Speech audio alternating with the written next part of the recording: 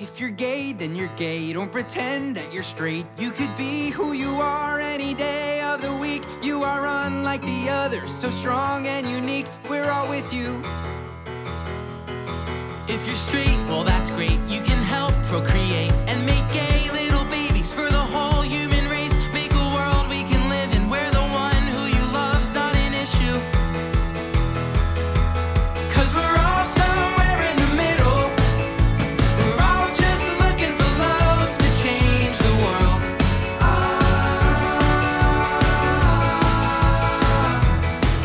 And we're all here in it together. We're one step closer to breaking down the walls.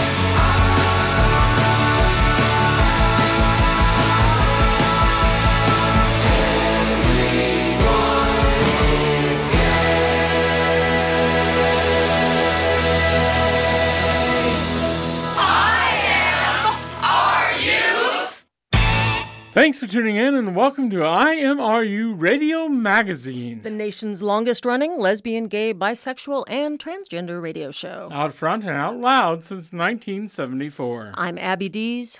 And I'm Steve Pride. And after our national and international news wrap tonight, we'll talk about news and journalism in Los Angeles with Troy Masters, publisher and editor of the recently launched The Pride newspaper. That is such a great name for anything. Yeah, I thought it was you under another identity.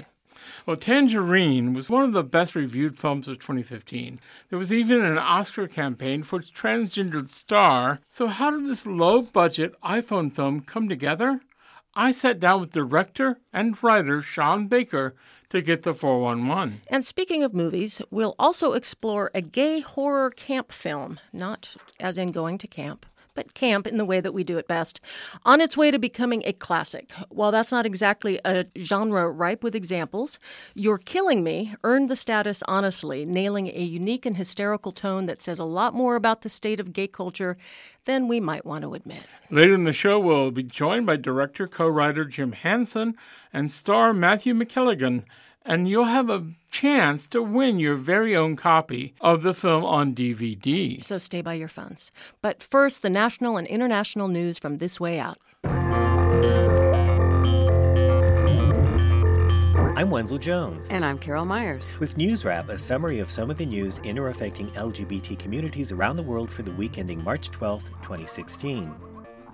Lawmakers in India refused on March 11th to consider repealing the antiquated anti-gay sex law the nation inherited from its former British colonizers in 1860. It's the second time in the past 3 months that politicians have voted to keep infamous Penal Code Section 377 in force, which criminalizes carnal intercourse against the order of nature and punishes consensual adult gay sex with up to 10 years in prison. It was ruled unconstitutional by the Delhi High Court in 2009, but unexpectedly reinstated by the Supreme Court in 2013. A private member's bill offered once again by National Congress MP Shashi Tharoor to repeal the statute was rejected by a vote of 58 to 14 this week, with one abstention. His first effort in December 2015 was defeated by a vote of 71 to 24. Shashi wrote on Twitter that it was another bitter disappointment. Several MPs who promised to vote in favor were absent. Despite activists' best efforts, members of Prime Minister Narendra Modi's ruling Bharatiya Janata Party have consistently opposed reform. Tharoor has called it a simple case of religious bigotry. The Supreme Court's 2013 ruling said that only lawmakers could repeal the statute. But the High Court agreed earlier this year to hear what's called a curative petition to reverse that ruling. While there's no specific timetable, its deliberations could be the last chance for judicial repeal of India's odious Section 377. The escalating war on LGBT people in Indonesia has prompted rights groups to set up safe houses and hotlines for sexual minorities. Fearing anti-queer violence, they're suggesting that gay people delete LGBT-friendly websites and cut social media ties with anyone who might disapprove of them. It all began in January when Indonesia's higher education minister proposed banning out LGBT students from the nation's college campuses because they violate the nation's morals. The defense minister has since warned that the LGBT rights movement was intent on brainwashing Indonesians into acceptance. The Indonesia Psychiatric Association declared last month that LGBT people are mentally ill. The country's broadcasting regulator has banned TV and radio programming that portrays sexual minorities as normal to protect children who are susceptible to duplicating deviant LGBT behaviors. Dedi Otomo, founder of Gay Nas Centaura, the country's leading LGBT rights group, told the Reuters news service this week that the unprecedented legislative and theological assault on LGBT rights by government officials and leading Muslim clerics even has some activists making plans on how to flee the country if things get much worse.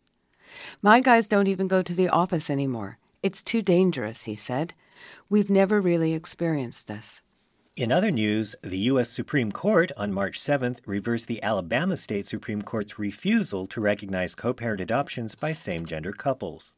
An unnamed lesbian filed the appeal after Alabama's highest court refused to recognize her adoption of the 3 children she helped raise with her former partner. After the women separated, the birth mother denied her former partner visitation rights. The ex-partner then established temporary residency in Georgia, and a court there granted her adoption rights to the 3 children.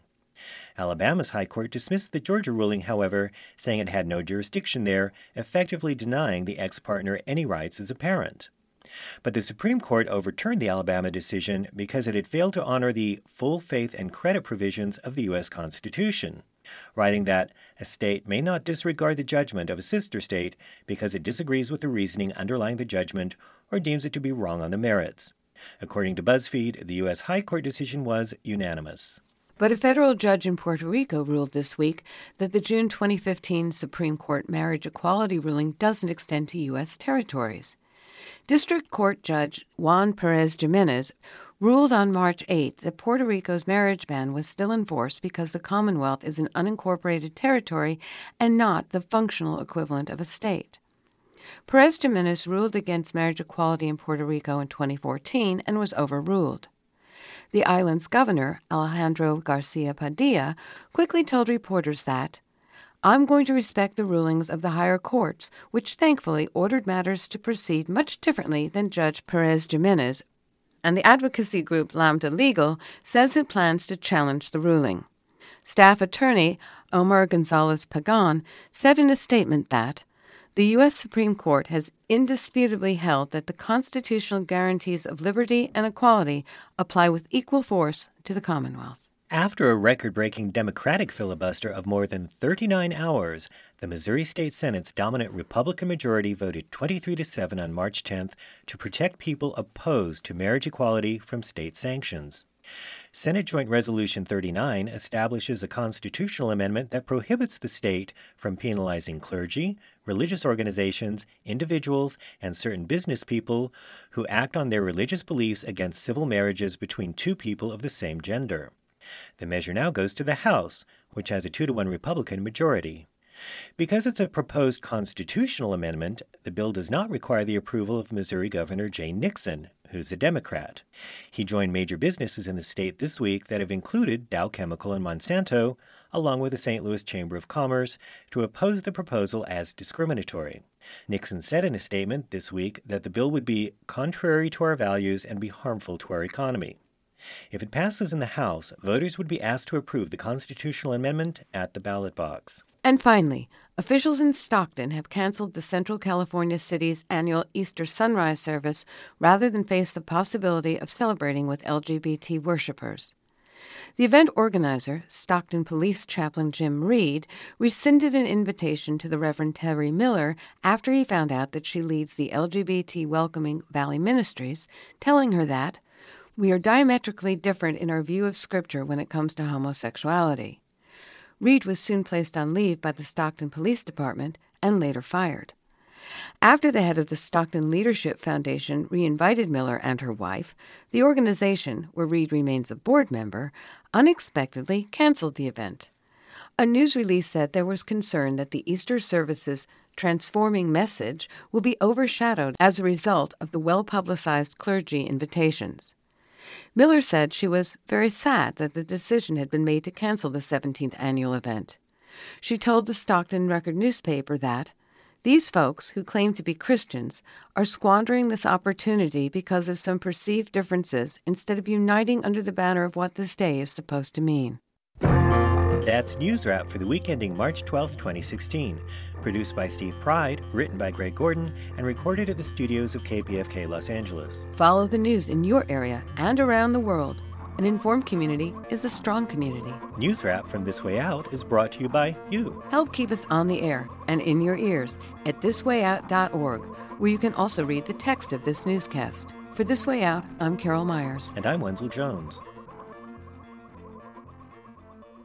Remember, you can hear all 30 commercial-free minutes of This Way Out on the podcast at thiswayout.org, or on iTunes, or on SoundCloud, or on Stitcher. Also on the show this week, Hillary gets a history lesson, and Bernie wonders why she needed it. Mia Taylor becomes the first trans person to win an Independent Spirit Film Award as Best Supporting Actress in Tangerine, and the film's director and co-writer Sean Baker brings dialogue clips and music to his chat with Steve Pride about the extremely independent movie. Of course, you can hear my interview with the director of Tangerine later in this very show, but first, we want to welcome a new member of the community who is joining us in studio tonight. His name is Troy Masters, and he's the publisher and editor of a new LGBT newspaper called The Pride. Which I think is a brilliant name, as Steve Pride. Yes. The But fact he is that going you to named sue it you. after me is such an Why not? honor. It's Thank an you. LA thing to do, right? But let's start at the beginning. You are not from here. No, I'm not. I spent the last 30 years in New York, so where I was also publisher of the LGBT newspaper there. I founded Gay City News in 1992 or 1993. We changed the name. Actually, the original name was LGNY, Lesbian and Gay New York. And then later, after 9/11, it sort of became apparent that we needed a larger company. And so we joined a group of papers, and it became Gay City News at that time, which I published until last year, which I made the big decision to jump across the Grand Canyon. In so many ways. I mean, what brought you out here? Was it personal? Was it a news opportunity? A number of things. There's a National Gay Media Association, which is a collection of all of the LGBT top layer newspapers, which we had founded along the way. Me, as a publisher of Gay City News, Tracy Baim and the Windy City Times, Leo Cusimano at the Dallas Voice, and a number of the major LGBT newspapers across the country. Atlanta, Boston, Chicago, Dallas. All There was big one ones. missing. San Francisco was there. LA doesn't have an LGBT newspaper. So I was personally at realizing the problem with the group in terms of the marketing position of the group with major advertisers and others, that Los Angeles is the number 2 city in America, and it doesn't have an LGBT newspaper. It has other media, but not a newspaper. So sort of became a personal mission for me. So Having lived in New York and LA, what are the challenges, do you think, for distributing news here in LA that are different than in New York? I've learned a lot just in the past 12 issues of the paper. One of the biggest issues, I think, with Los Angeles is the size of the city. You know, New York is a small village, and you can pretty much guarantee that you're going to run across 20,000 copies of a newspaper because the street boxes are on the streets. There's a very specific sort of trail that people live their lives in. But Los Angeles is a huge, giant place, and you sort of have to specifically target areas. And I've learned that that's the trick for an LGBT newspaper here, because in the past, I think people tried to cover Los Angeles. They would go to the outer regions. They would go to like some less densely populated areas. I've tried to focus on distribution methods that reach people. So we're doing home-to-home deliveries in West Hollywood and Hollywood. We're doing like specific key neighborhoods and then strips of property where we were purchased some street boxes. So we have about 40 street boxes throughout the city. I hope you can consider KPFK as a drop-off point because we have Frontiers out front. We're here. And I get Frontiers every time it comes out for the cover. I almost never open it. Yeah, well, that's terrible. You don't open it? Well, the Why? cover is... You're Why? saying this Oh, on I the need it. air. I did when Karen Oakham was the news director. Karen. Yeah, But Karen. you've been using Karen a little bit. Karen started with the last issue of The Pride, which came out last Friday, or just started distribution on Friday. And her first article with us was about the unfortunate incident that happened with Mitch Grobeson. So we did some coverage of that, and she did some coverage of the anti-gay badges out in Indio. So, yeah, she just jumped right in. It was pretty amazing. That would be she. We are talking about the same person, I know. Oh, my gosh. What is your vision for this paper? It has to be very responsive. One of the challenges that we're facing as a community in media in general with the community's media is mission. A lot of the mission is accomplished. So now we get to look at what we've done and how it's being implemented.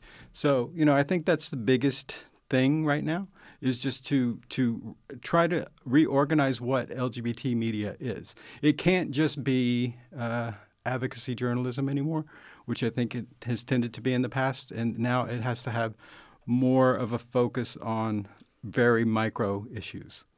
So local news really becomes more important. And I feel like with the addition of Karen, she's got that brain. I need more people like her, more brains like hers to contribute to the paper. And we are really talking about a paper here. We're talking about print journalism. Print journalism. And I was surprised to hear this. I thought that is a gutsy thing to do, is to start a print project from the beginning at this time when everyone seems to be saying print journalism is dead. Digital, yeah. I don't believe that. I really believe that maybe in 10 years it's dead or it's changed, but significantly right now, the advertising is still very much print-oriented. You can't get the same kind of revenue stream that you would get from a print product to support an online product because you need still revenues, and like pay-per-click banner ads don't do it. Does it change the nature of the content that it's print? It changes the way you fashion that. You use the online version as a platform to build your content. And at the end of the day, when the print edition is ready to come out, you have to tailor it. It needs to be for evergreen in a way. So, yeah, they complement one another. They're not opponents of one another. Like I think it's been approached that way, though. Yeah, that sounds right. Mm-hmm. Yeah, one of my problems with the online, specifically only online, papers or magazines or whatever, has been the kind of New York Posty feeling of the headlines. They feel like clickbait. Oh, I love that.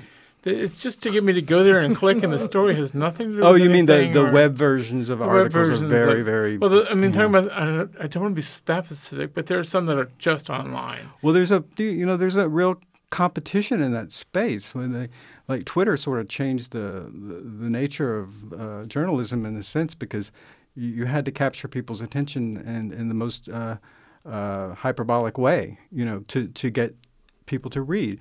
But what I've found with clickbaiting is that people read headlines but not articles. So what good is that? It doesn't do anyone any good. People see things on Facebook that have a hot headline and they like it, but they don't read it. So you can tell by the metrics. So, it's very interesting. I think that question's a big one. So. What has been the response? You've got one issue out at this point. Is that correct? No, 12. We have 12. Good God. Did I? Okay, so I misunderstood. Yeah. Bi-weekly, so... Bi-weekly, so every other week a new issue comes out, hits the streets. And what's the response been? The response has been really, really, really growing. I knew I didn't want to hit the streets in a hard way and come in town with you can't say these words on air, I guess, but swinging it. I didn't think that's appropriate. I think what's appropriate is a soft launch to build your product, and especially in a market like LA, which is every bit as competitive and sort of. I guess skeptical in some ways as any other market, like any other big market. You have to earn respect here. And I bring something to Los Angeles, but I still have to earn respect. So, yeah. And has anything surprised you coming out to LA or any of the responses at this point? Well, LA seemed like a very big city when I was visiting from New York because I was on my way back to New York all the time. And the longer I've lived here, the more I realize this is it's lots of small villages, you know. It's like, there are 85 towns in Los Angeles County that make LA. You know, it's pretty incredible. You know, it's so quiet here. That's the number one thing. In some weird ways, that's absolutely true. I love it. It's especially the vitamin D you get. That's true. I just went through your blizzard. I was there in New York. I didn't miss that this year. You know, it was Is a the wonderful thing. audience, are your readers different here than New York? I feel like, I can't really answer the question except I know what has been most well received. And the most well received articles that we did were a very, very big one. We broke a story about the guy in San Bernardino whose boyfriend saved 3 people. And that was huge. I mean, it was like, it actually was the launch that I couldn't have dreamed of. I mean, we got like 400,000 page views on that, and I got dozens of calls from people. So, I mean, that kind of thing was very, very well received, you know, and it drew attention to other articles in the paper and created a different, you know, it gave me a lot of energy. I mean, I think one of the things about Los Angeles, I have lived here almost all my life, I was born and raised here, is that, I mean, I'm sort of embarrassed about what I don't know about what's happening in my own city. Yeah. And, you know, like when you sort of talk about local news, I'm sort of hard-pressed to think of something in the last year in our community that's happened in L.A. I know a lot has happened, but I'm not aware of it. And I'm wondering what other stories, so you've got some time now that you've been seeking these stories out. Give me some examples of other stories you're sort of proud of that are local that people haven't been looking at. I was very proud of the way Karen was able to handle the Mitch Grobeson story. We found a great working relationship right off the bat. You know, she was telling me, well, here's what we need to do. Here's what I think we ought to cover. Or you go do this, I go do that. And then I would ask her questions, and we would sort of refine where we were going with it. And I know that that's going to be the way that this works because, like, it's not. My ultimate aim is to make profitability for the paper, so I have to focus also on the business end of the paper. And Karen and other people will eventually completely take over the editorial product. So my goal is that the community have its newspaper, and it defines the newspaper that it needs. I know that it needs to be more news-driven and more locally news-driven, but it's all about having feelers on the ground and in some ways creating news. For instance, when I first came to town, I launched the paper based on my perceptions that the crystal meth epidemic here is out of control.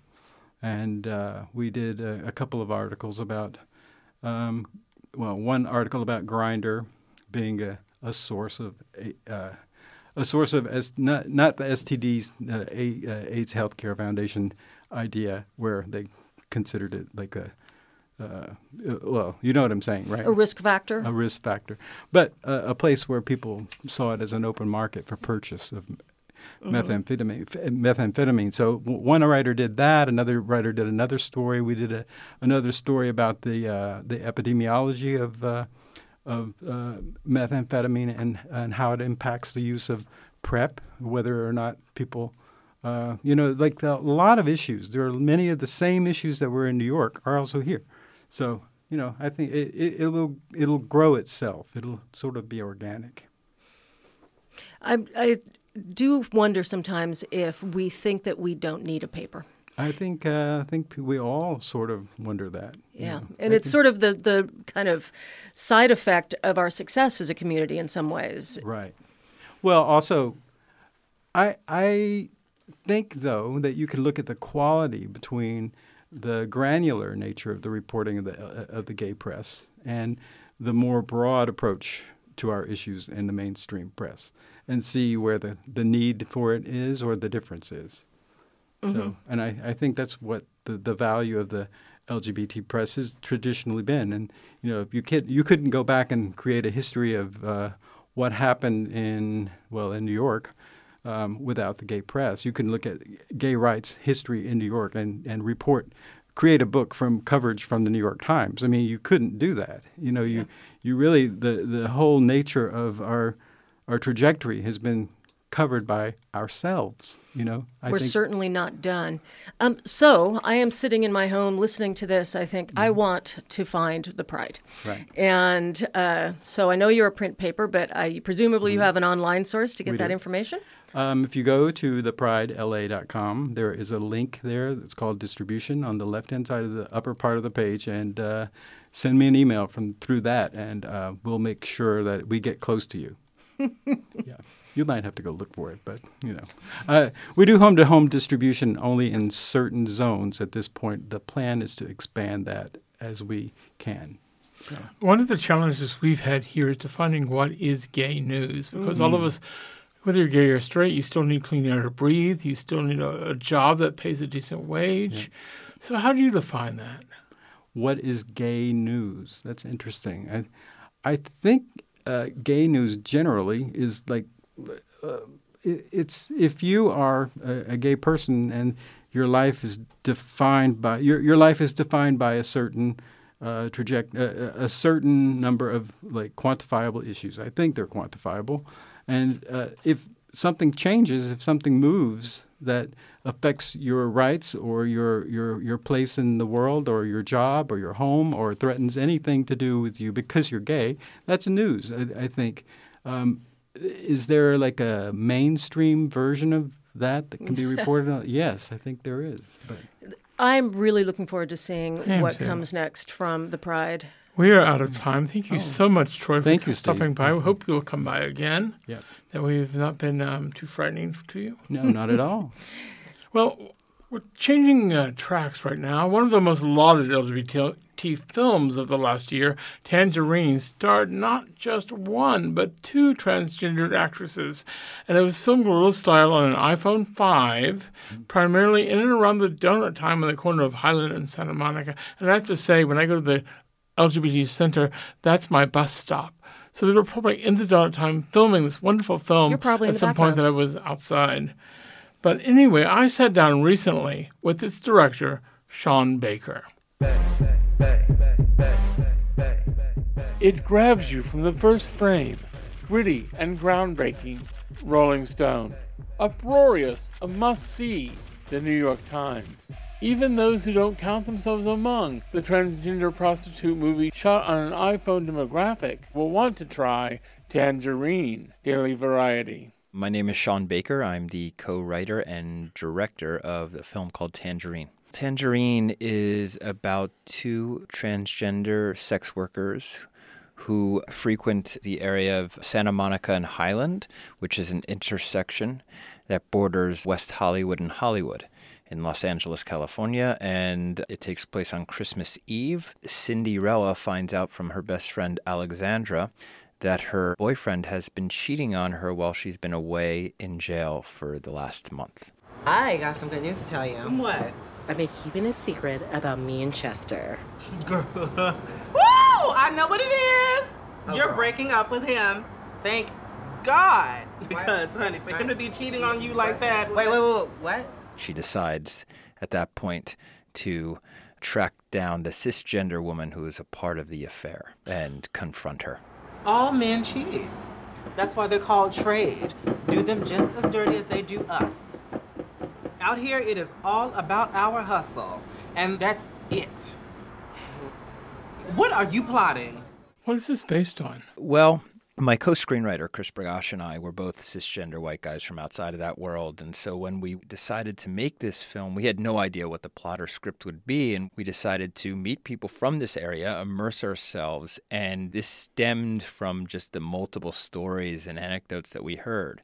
One of our actresses, Kitana Kiki Rodriguez, told us that in the past, recently, her boyfriend had cheated on her with a cisgender woman.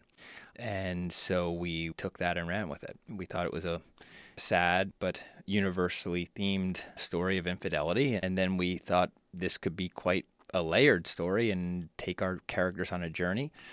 That's where the A plot comes from. The B plot and all the other details really came from what we observed, what we heard, and really the feedback that we got from women in the area who told us how they wanted to be represented on screen and what stories they wanted to be told on screen. So you found the actresses first? Yeah. These are the sort of movies I make that are usually about worlds I'm not a part of. So what happens is that I have to spend a tremendous amount of time in the research process. But what I do is that I blend stages of filmmaking. So while I'm looking for the script, I'm also keeping my eyes open for possible lead actors. And in this case, we found Maya. Maya introduced us to Kiki. And immediately when I saw the two together, I thought, okay, well, now we're going to have to write a screenplay with two lead characters for these two women to play. Where did you find Maya? Chris and I initially hit the streets, just introducing ourselves to people on the streets, and we weren't getting very far because we were looked at as either police or tricks ourselves. And so we couldn't really find anybody to share that enthusiasm with us and want to be a part of this project. And then we expanded our search and we went over to this LGBT center, which is a block away from Santa Monica and Highland. And there's a courtyard there. And we saw Maya sitting there with some friends. And the first thing I thought was, that's the one. We have to speak with her. Her physicality drew us in, but also her aura. She was commanding the conversation that she was a part of at that moment. And she had a strong personality, even from 30 feet away. So we approached her. She said, I'm an aspiring entertainer. Here's my information. Next thing you know, we're hanging out regularly and conversing. What was her background? She came from Houston, Texas. She came to Los Angeles before her transition. And she's an aspiring entertainer focusing mostly on singing. So when I told her about this project, she, of course, wanted to participate, but she said, will I be able to sing in the project? And that's basically why we wrote that scene in which she sings at the club.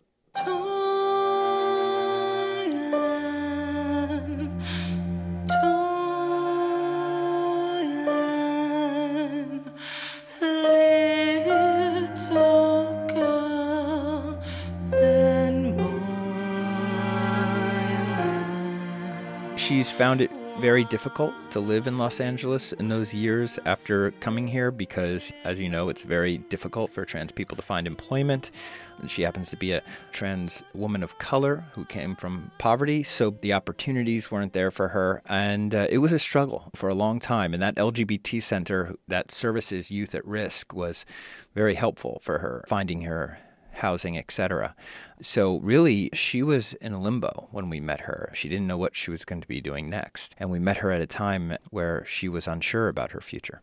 I mean, this is something she's always wanted to do, and I'm so proud of her. What did you learn from doing this film? Of course, I learned about the sisterhood within the trans community, but again, this is a very specific trans community. I like to use the word community in the plural sense because there are trans communities, there are trans movements. This just happens to be one very small microcosm of one. So within that area, I learned a lot about what trans women of color coming from poverty have to deal with on a daily basis.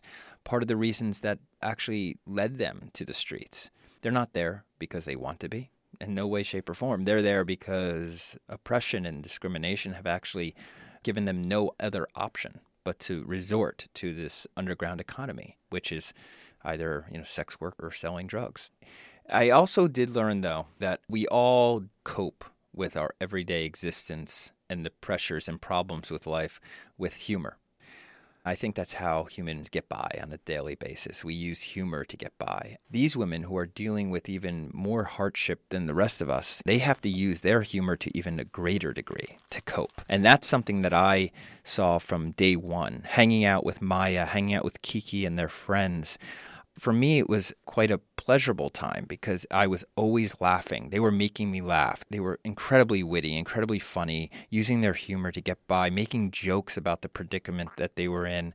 And then at night, I would get home and I would think about everything, and I would think about the sad state of affairs that their existence is a part of. And it struck me as something that was like, during the day I was laughing and at night I was crying. And I wanted to infuse that into the movie. I wanted to actually have that balance of emotion and of tone in the film because that's how I was feeling on a daily basis while doing this research. This has been a conversation with filmmaker Sean Baker.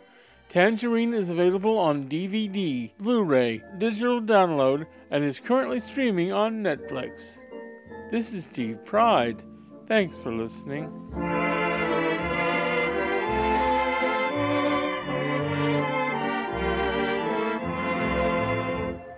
Another great story, Steve. Thank you. That. Sean is such a pleasant man. I won't say young man. That makes me feel really old. A pleasant young man. And Mia Taylor, I've got to tell you, for her first film, she was unemployed, sitting around, as he said, at the Gay and Lesbian Center when he discovered her. And she's extraordinary in this film. Magnolia Pictures actually mounted a campaign to get her an Oscar.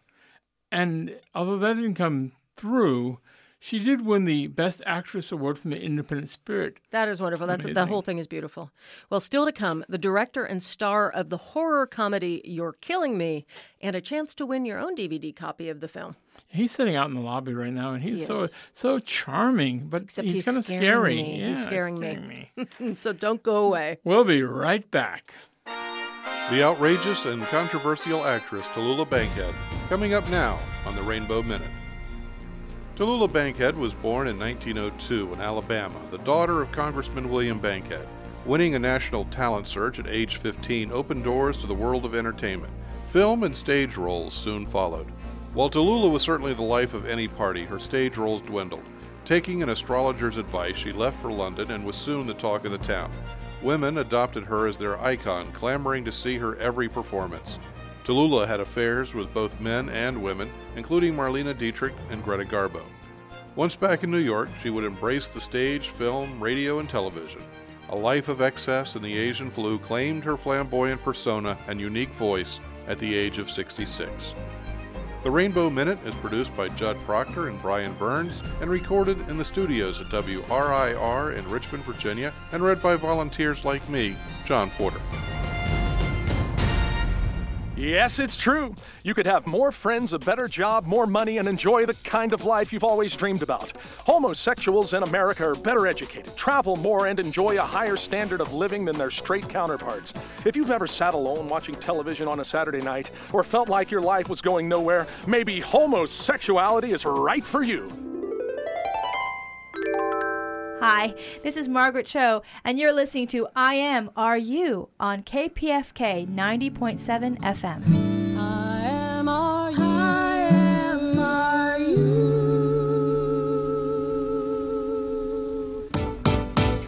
Hey guy, let's date, 'cause we're both something special, not straight. What I feel for you is groovy, so let's enjoy it. I think your sister's pretty, but let's boy it. I saw you wink, and life is so much better now that we're in sync. I really like your smiling face. My beach house has a fireplace. We'll watch reruns of Will and Grace. Let's fornicate. Hold tight, let's dance.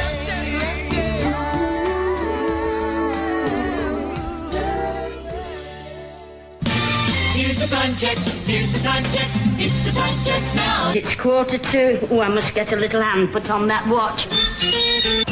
Welcome back. The time is now 7:40, and you're listening to I Am Are You Radio. I am Steve Pride. And I'm Abby Dees. You're Killing Me was one of my favorite films of Out This last year in Frameline.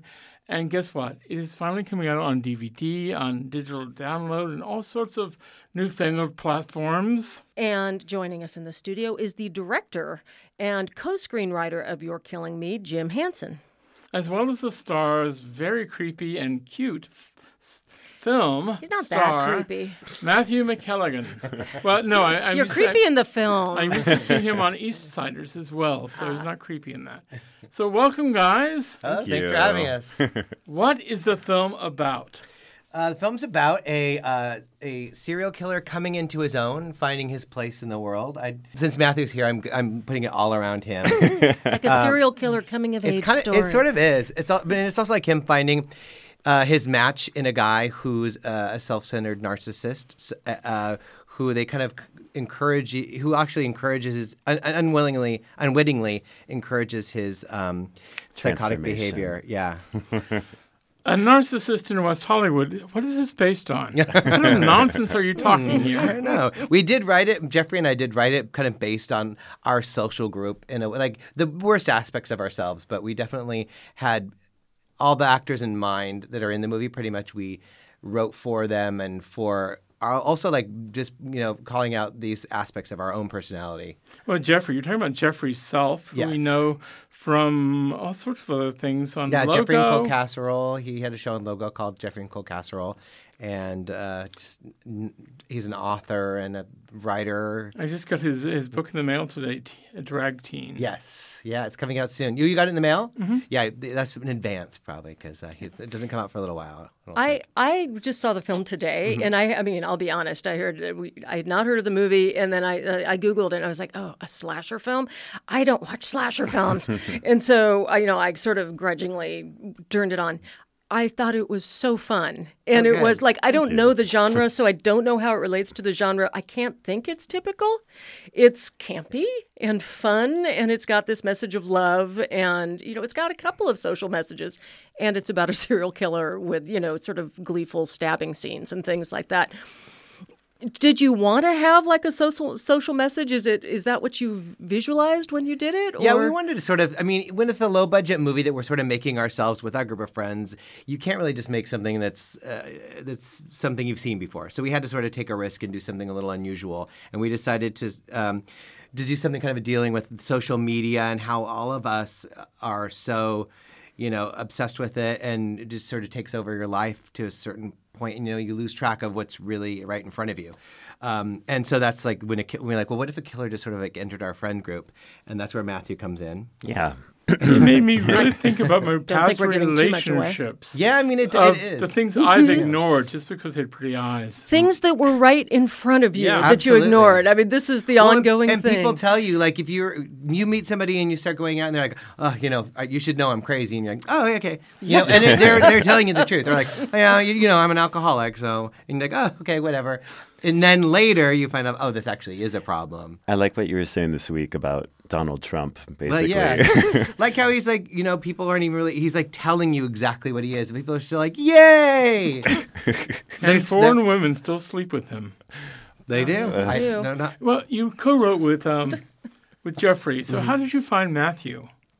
Matthew and I have been friends for quite a while. And he, do you want to tell this story?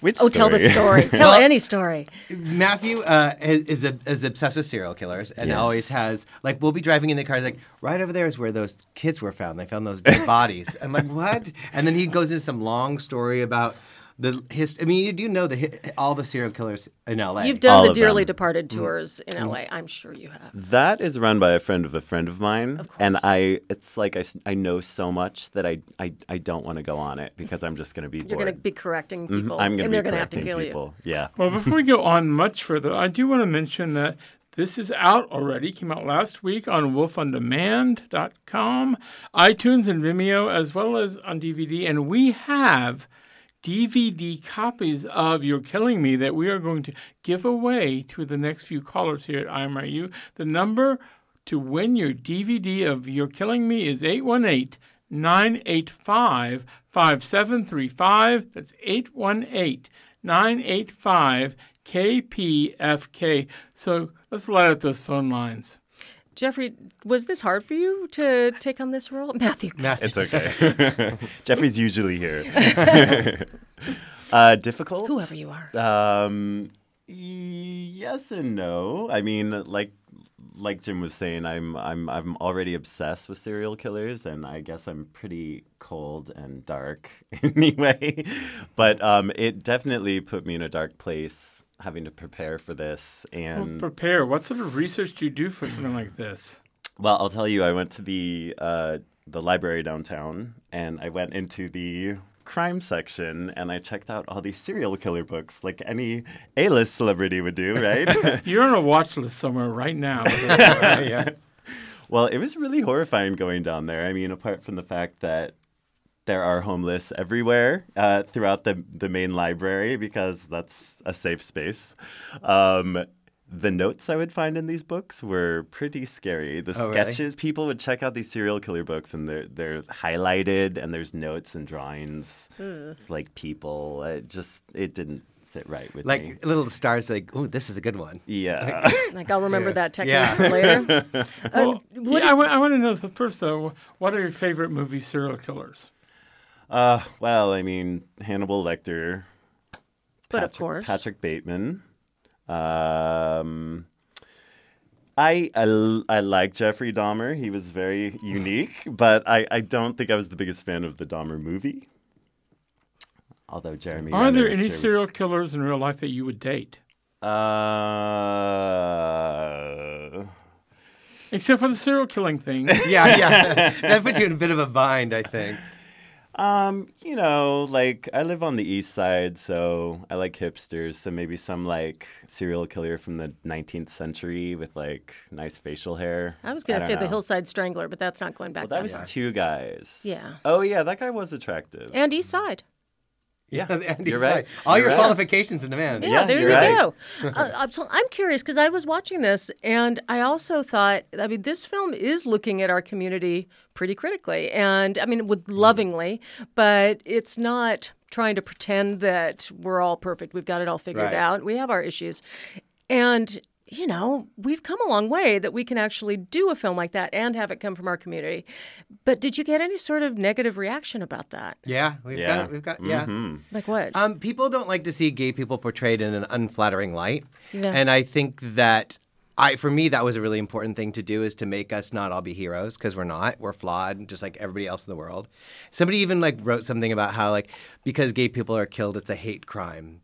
I'm like, no, it's murder. It's you know, it's like, but I also, you know, I just like we're in the mix with everybody else now. I mean, I think we've come so far so fast, which is now it's time to like sort of like let's analyze ourselves. Let's like look at who we've become, and you know, and we're not really digging that deep, but we're not innocent of being. We're not perfect people, you know. So I'm like to skewer us too. A reminder that we have copies of this film that we're giving away if you call 818-985-5735. Again, 818-985-5735 and get your own copy of You're Killing Me. I actually had questions about whether the main character, the killer, was actually gay or if he was just bloodthirsty. Yeah, I mean, yeah, he doesn't want to have sex. Yeah, so pretty asexual. I mean, I think for me, the Joe character is always been gay and has had no problem with his, you know, his sexuality or like who he's attracted to, but he doesn't really want to have sex with anyone because he's not a sexual being. His that outlet is taken up by violence. So he's sort of like a person whose sexuality has been diverted into this other thing, which I think is pretty typical for a serial killer. Like they're not going to Since you studied this, yes. What did you bring to your stuff? Just, you know, aside from the highlighting moments in the library, did you learn anything that translated to the screen or? Well, not necessarily. I mean, this is a comedy after all. Yeah. We took some liberties because I don't think the normal, like our killer doesn't ever lie. Like he totally tells the truth. Absolutely honest. And that is not necessarily a thing that a serial killer would always tell the truth. But we made ours kind of more like a man child. Like part of the reason he's not into sex is because he's still like emotionally still a child, is very literal and like is not really been able to grow into a person yet. And part of this story is him becoming a person by coming out as a serial killer, falling in love, and kind of developing real emotions for somebody. So it is a love story as well. Yeah. He gets very excited. It's a love story. He gets very excited when he realizes that he's jealous of every moment is growing. He feels something. He just handles it badly. Yeah, he just He'd be a great boyfriend if he weren't a killer. I feel like I've dated that person except for the serial killer thing. I mean, it's the based man-child who's maybe not as honest as Joe, though. Yeah. Well, I think we're all a little serial killer. No, we're not. No, we are. Not, no. I do hope we're emphasizing this is a very funny movie. Very, very funny. Yeah. And strangely sweet. I was watching it thinking, if somebody didn't know the definition of camp, I just have to show them this film. To me, it was like the perfect camp thing. You know, there's like a sing-along in the car, you know, with the murderer. You know, that's campy. Yeah. And all the cast, they're so funny. I mean, Yeah. it's all really, really funny comedians. You had a couple of the characters have a regular web series, a video series, and that's sort of an ongoing story, subplot. Do they do that in real life? Yeah, they How do. did that come about? Yeah, Jeffrey and Brian, they actually do.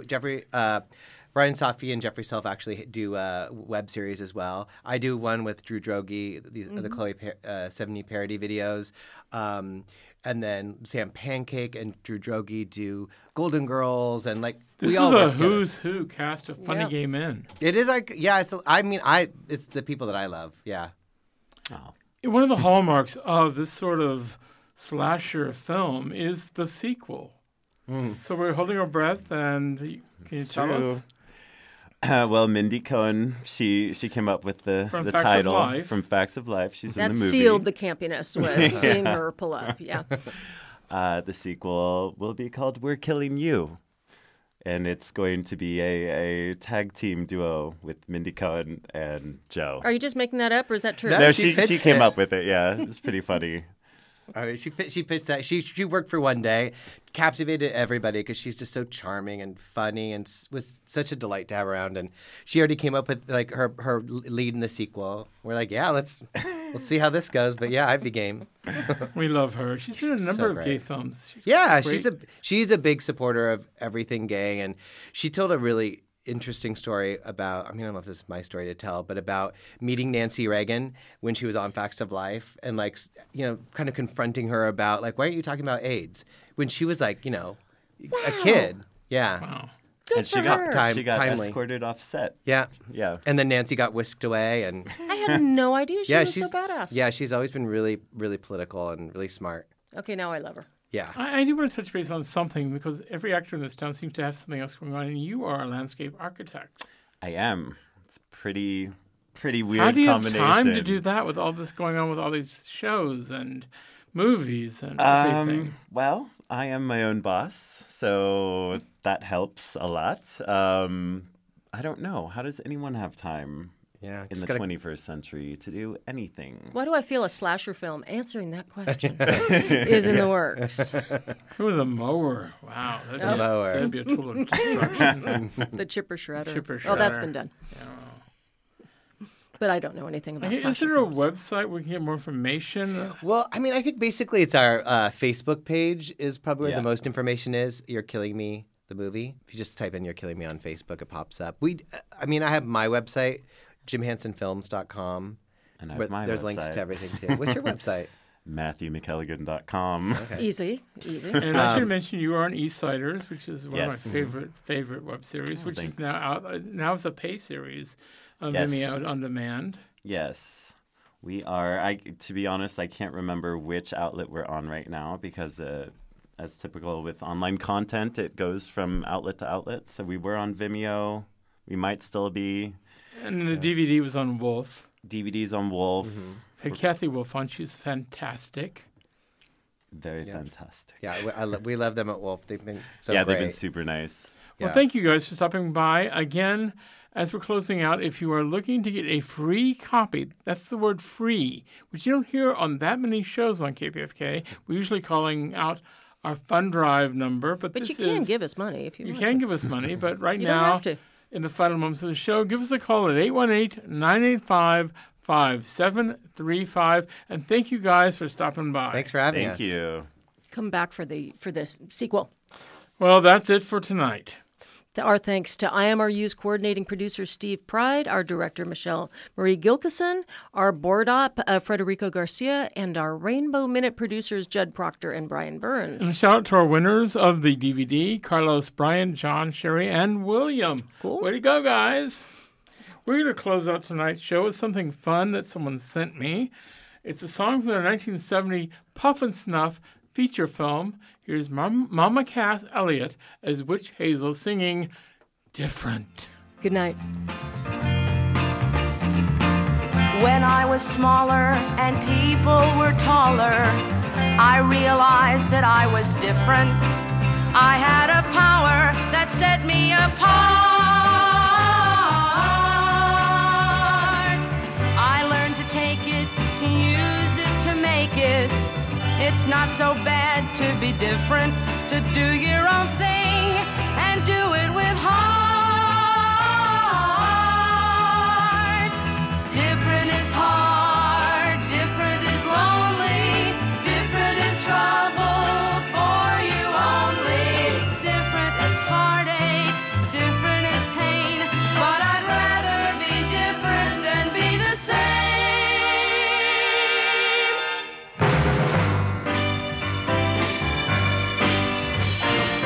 At first I'd wonder what hex I was under. What did I do to be so different? Then I discovered some others like me. Wonder no longer, together we're stronger. It's not so bad to be different. Be true to yourself, that's what you must be.